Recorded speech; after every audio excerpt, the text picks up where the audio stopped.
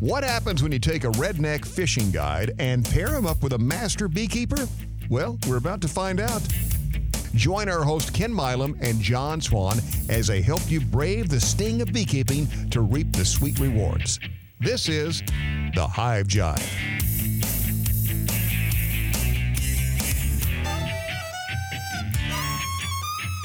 Welcome, everybody, to your last episode of March. Spring is quickly approaching. Actually, spring's already here. Spring happened in March. But seasonally wise, hopefully everybody is starting to feel like it is spring, or that spring is at least getting close.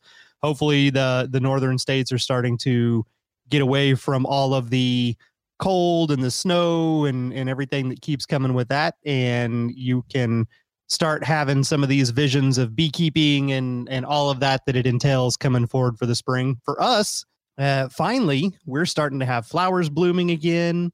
And oddly enough, our little delay might kind of put us on track with, the rest of the country. So they're coming out of winter and coming into spring, and their flowers are going to be starting. And ours got set back by about 2 to 3 weeks due to that Arctic blast that we had for several days in a row. So fingers crossed.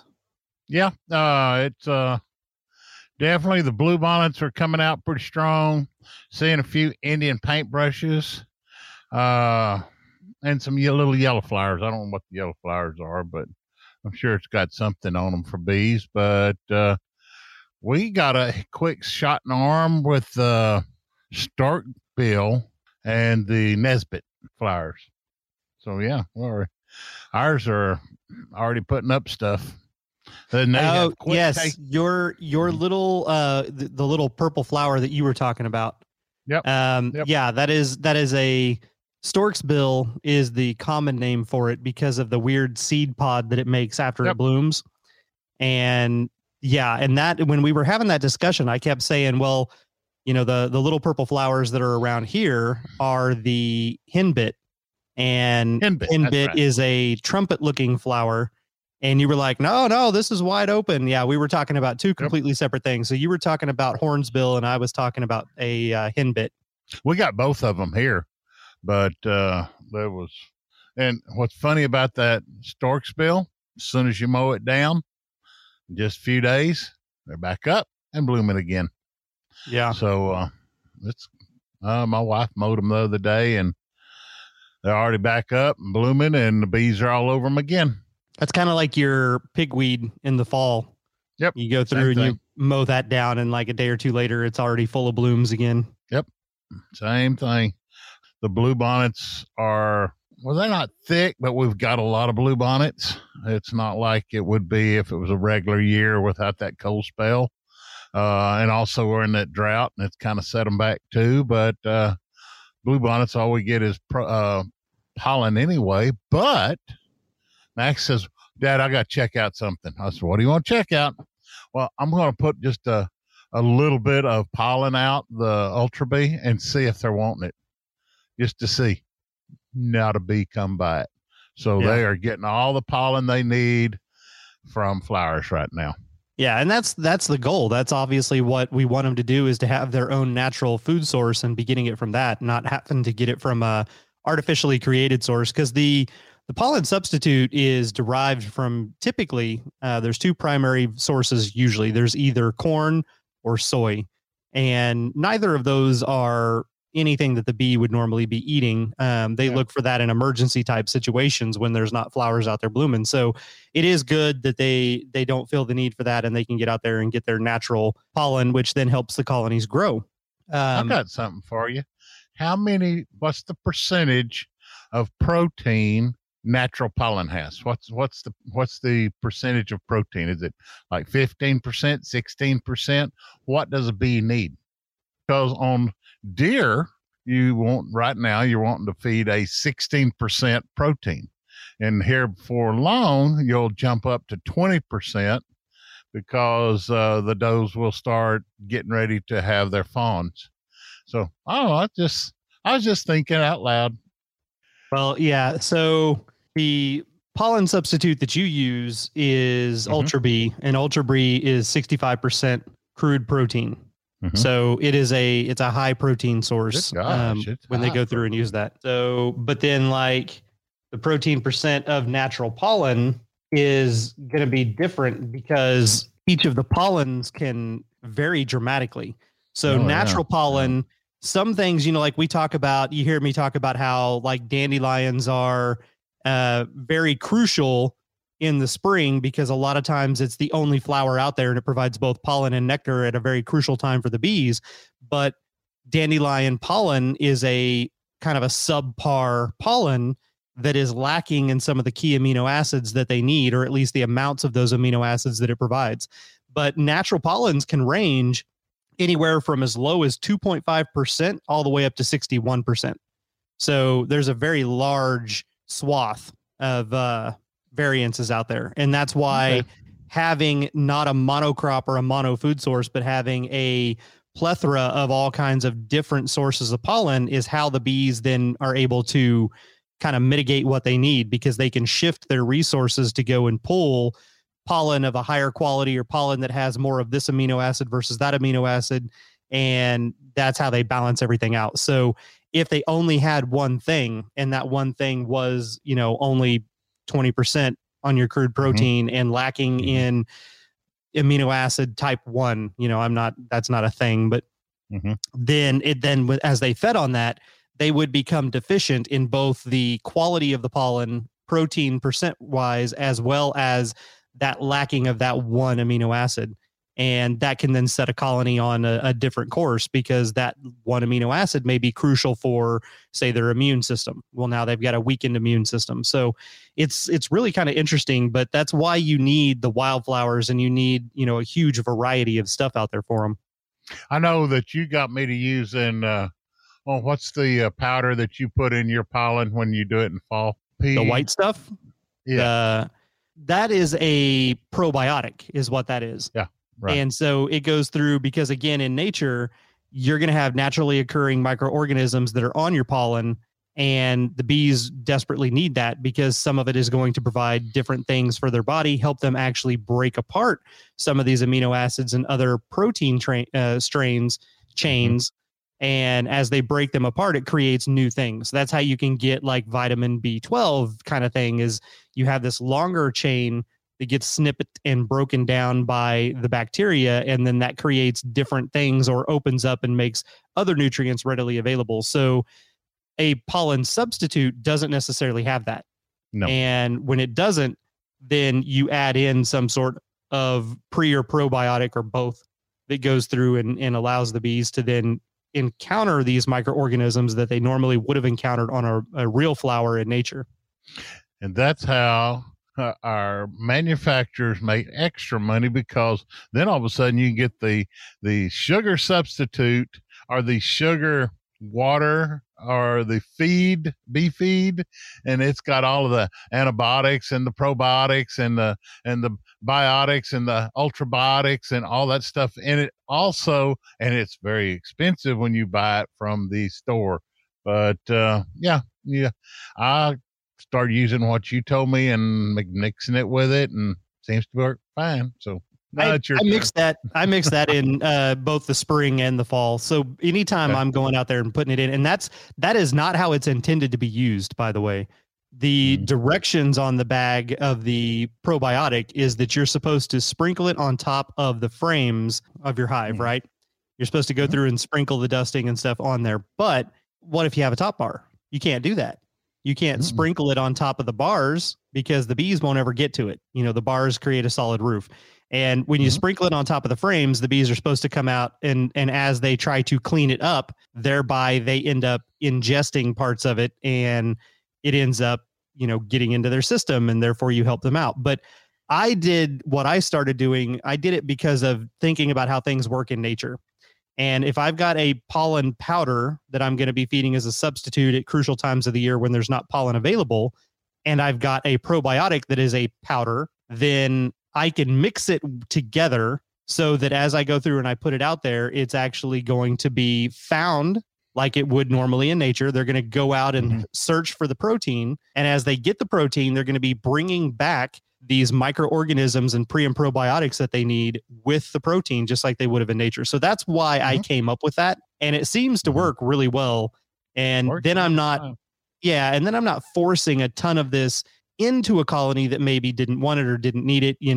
I'm allowing them to go and search for what they need and to bring that back in. So I know all of my bees, when we started feeding pollen a little bit first of the year, they went crazy. They got a lot to brood, and they're getting some big numbers of bees. Now I'm going to check some of them because I think I've got some mite problems. But other than that, everything's wonderful up here. Max says, Dad, you got a couple of bunches we need to split. I says, no, I don't think I want to split them. John says we need to have, because if we split them, we won't get honey off of either colony this year. It'll be next year before we get honey. So we need to let those get big and then we get honey. He says, well, okay. He says, I'm splitting some of mine.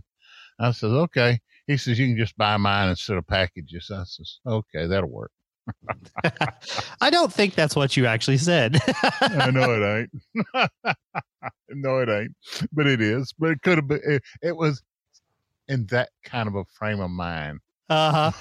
Yeah. Because he sent me that message and he told me, well, what if because I kind of want to do this and I kind of want to do that, like, what should I do? And I said, well, if you've got a lot of colonies, you can go ahead and you can do, both. So and he has more than this, but hypothetically, the scenario I used with him was, say you have 4 really strong colonies, but you also want to double your number and you want to have 8 colonies total. Well, if there are 4 really strong colonies, what you could actually end up doing is you could take those 3 and continue growing them to build as much comb as they can and potentially bring in as much nectar as they can and have as big of a honey harvest from those 3 colonies as you can get. And then you're going to get a good deal of honey. And if it's an average year, you're talking hopefully around an average of 80 to 100 pounds of honey per each of those colonies. And then that 4th colony that is really big and strong, if it is super strong and it's got plenty of resources in it, you could, in theory, break that up into 4 splits.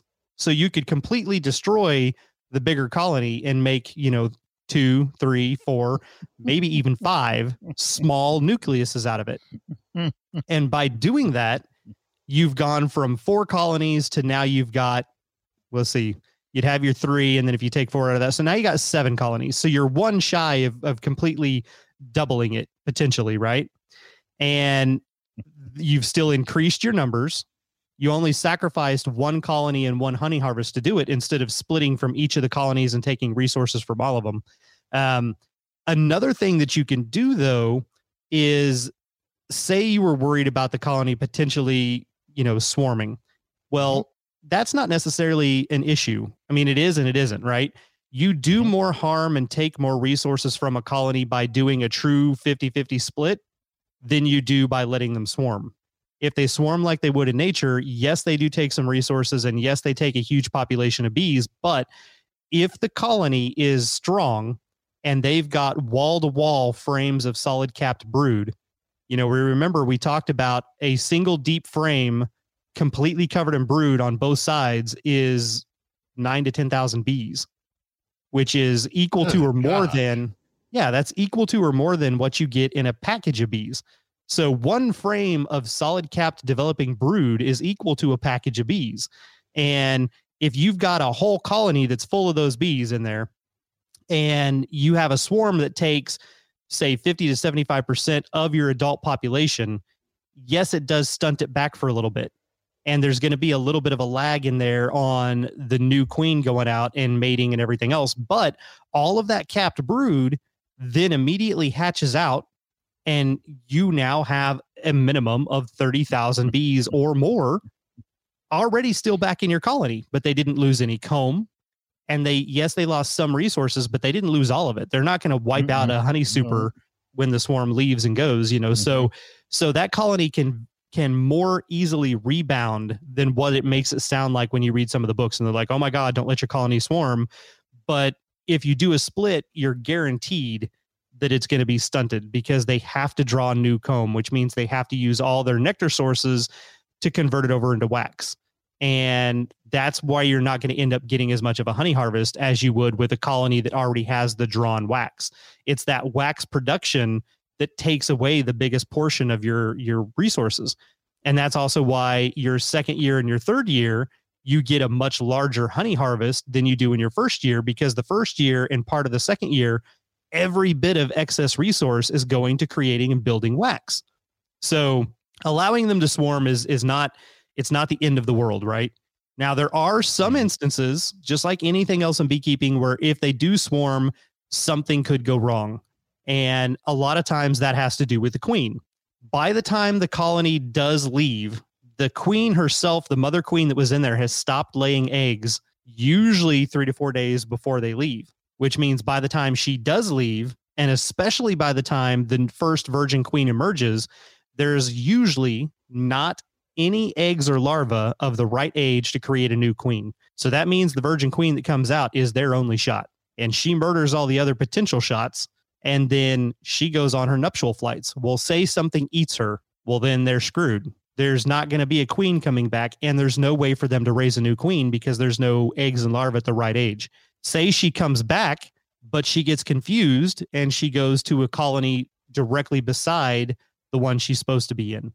Best case scenario, you wind up with a colony that for a little while has 2 queens. And if you happen to go through and do your inspections like you should be, and you catch that, and you catch the fact that one doesn't have a queen and the one beside it has 2, you can split them back up and put the queen back where she's supposed to go. But if you don't catch it, eventually nature's going to take its course. They're going to balance that out, and one of those 2 queens is going to die, and then they'll be back to just 1 queen. So if you can go through and mitigate the swarm urge and continue keeping them building comb by adding in empty frames and key places and keeping the colony growing, you can have a monster colony that will go through and give you a monster honey harvest. I've got one colony. Well, I've got several colonies, but the one that we moved out of the two deeps into the long lane, when we did that, it had 6 full frames of brood and a 7th partial. And I'm sitting here, 9 to 10,000 bees per frame. So we're looking at 50, 60,000 bees. And then she's probably, since we moved her into that, and even bigger, and I put I think all that, they're going to have to draw those frames, because I put them all into acorn deeps, and but they were triple wax, so they can make wax pretty easy out of that. So yeah, that colony's gonna be big real quick. Oh, the one thing to keep in mind also is that you are still losing bees every day, every hour of every day. You know, your mortality rate, depending on the time of year, can easily be 1,000 bees a day. And so that's why the queen can lay as many eggs as she does every single day. She's got to keep up with that mortality rate. So while, yes, you might end up with 60,000 bees emerging, that's not to say that as they turn into foragers and they leave to go out on their forage trips on that, 3rd week of their life, that 2,000 to 3,000 of them don't immediately get wiped out in one day because they're in a place where it gets sprayed, or they get hit by traffic that's going back and forth on a nearby roadway that's a high traffic area, or other critters out there don't gobble them up.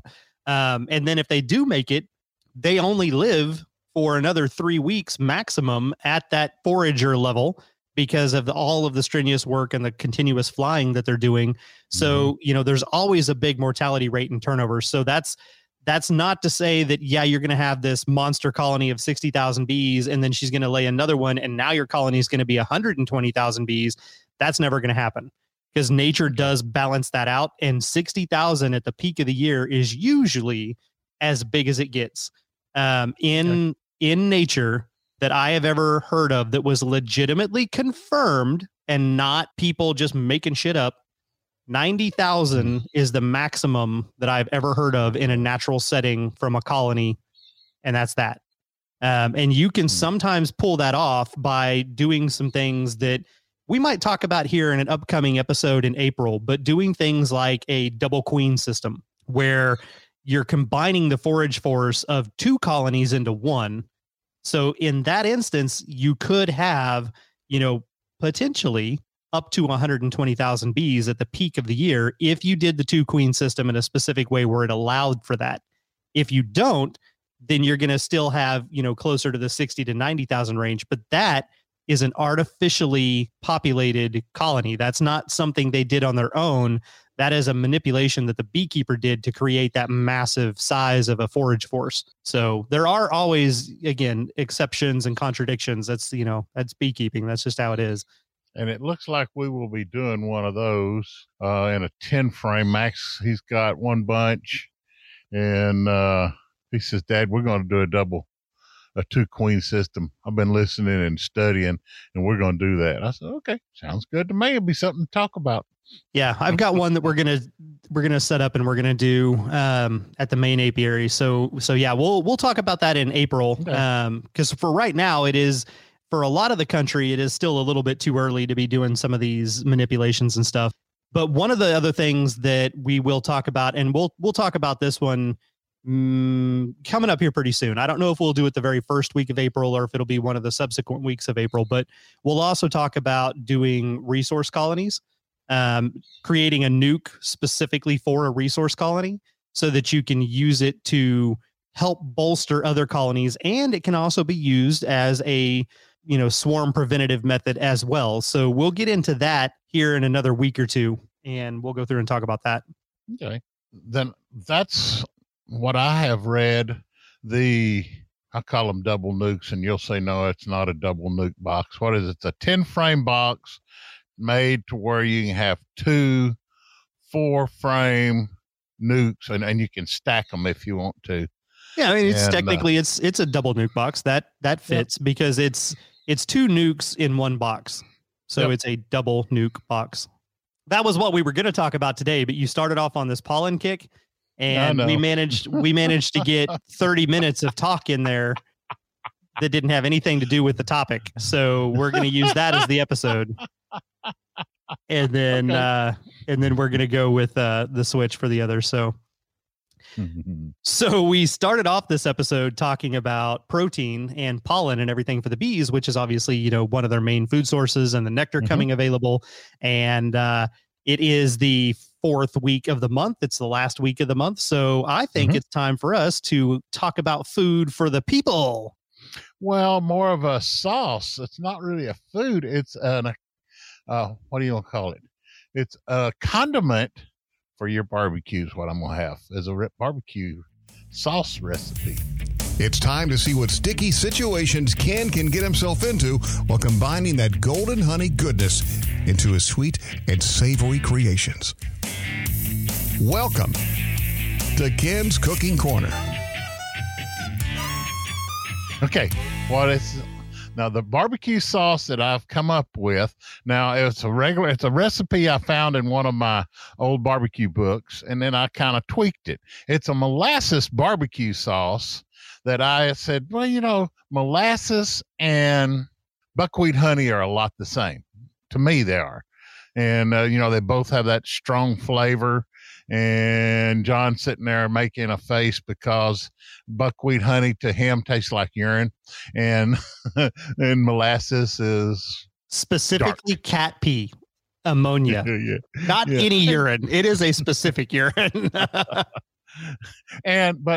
molasses, a lot of people like molasses. A lot of people hate molasses. There's no in between. Either you like it or you don't like it. And personally, I like molasses. And the buckwheat honey, hell no. I couldn't do nothing with that. And I got about 6 pounds. I got one big deal. I found a guy that liked it, so I gave him most of it. I kept 2 pounds just to play with. Now, here's the recipe. Get you a piece of paper, and you can always go back on podcast and listen to it again. Okay, the recipe. I want you to start out with 1 cup of ketchup. Now you can use ketchup or ketchup.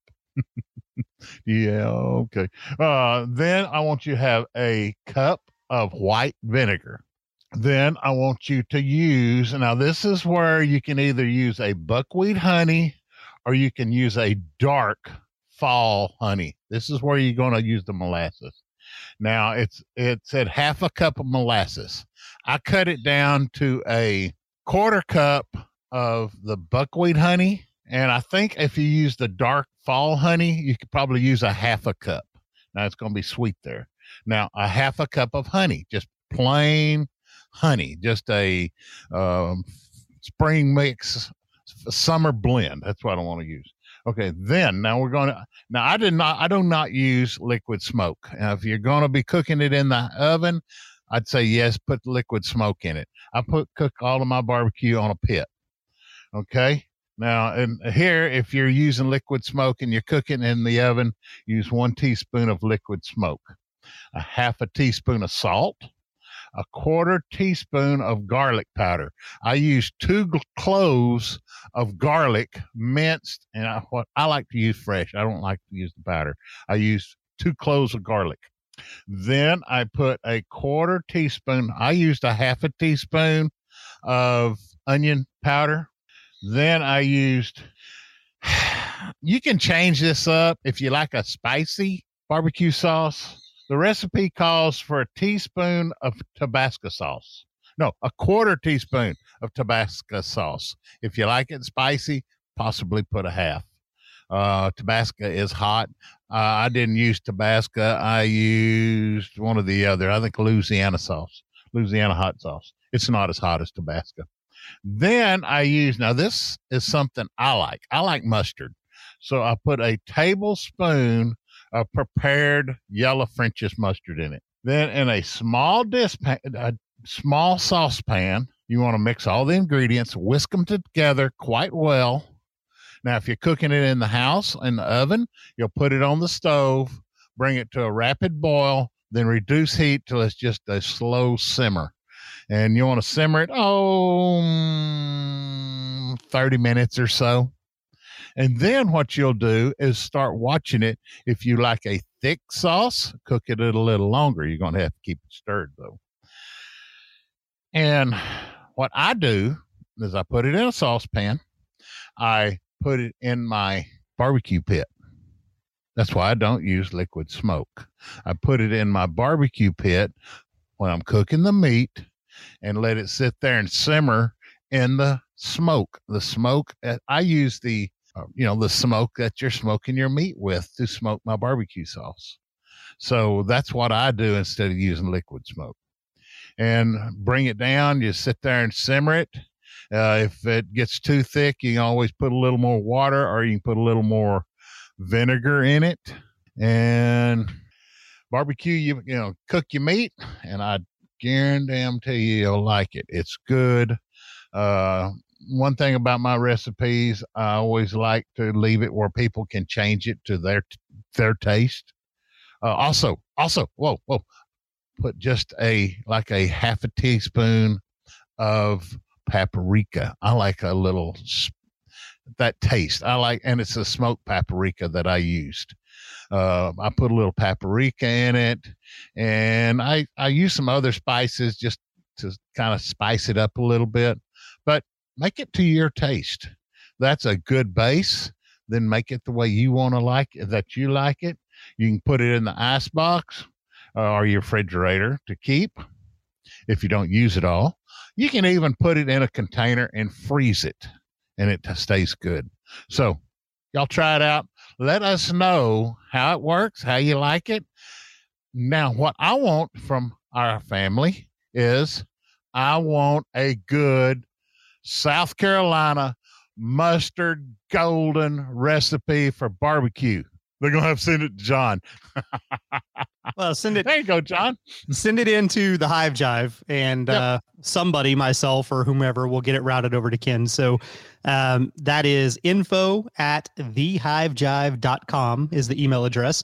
And you can send that in, or if you have suggestions for future cooking corners that you would like to see how Ken would come up with a recipe for something specific that you would be interested in, feel free to shoot those over as well, and we will put them on the list, and he can go through and start working on some concepts and ideas there for you. Yep. I've been thinking, what am I going to do for next month? I'll have to do some thinking. I know one of them I'm going to come up with a mead recipe, but I figure once it starts getting fermented, the more I taste, the less I remember, and I don't know. I'll have to write it all down. Hope I can read my writing. Yeah, one of these days we will actually do a episode dedicated to mead. Mead's not technically cooking, so I don't know that qualifies. Well, I don't know. If you're making, why you use white wine or vodka in your cooking? It's usually something that is so strong or fermented that you wouldn't want to drink it.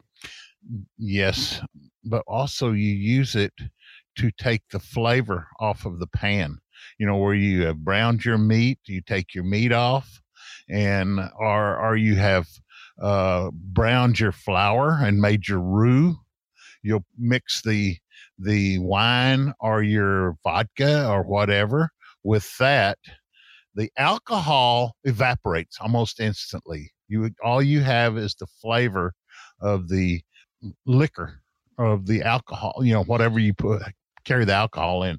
But what it does, it releases the flavors off of the pan where it had seared and stuck to your pan. That's why you use your alcohol-based, wine or vodka or something like that. Well, there you go, folks. Another interesting little tidbit there for everybody. So, well, I hope you have enjoyed this episode, and hopefully your March has been decent to you. And if not, hopefully April will be better, because April is just around the corner, and that means bigger and brighter things for the colonies and the beekeepers alike. So hopefully everybody out there is well and healthy and stays that way. And we will talk to you next week. Y'all be happy, be safe, get your vaccinations. They're here in the United States, Texas. Oh, I am taking my second one.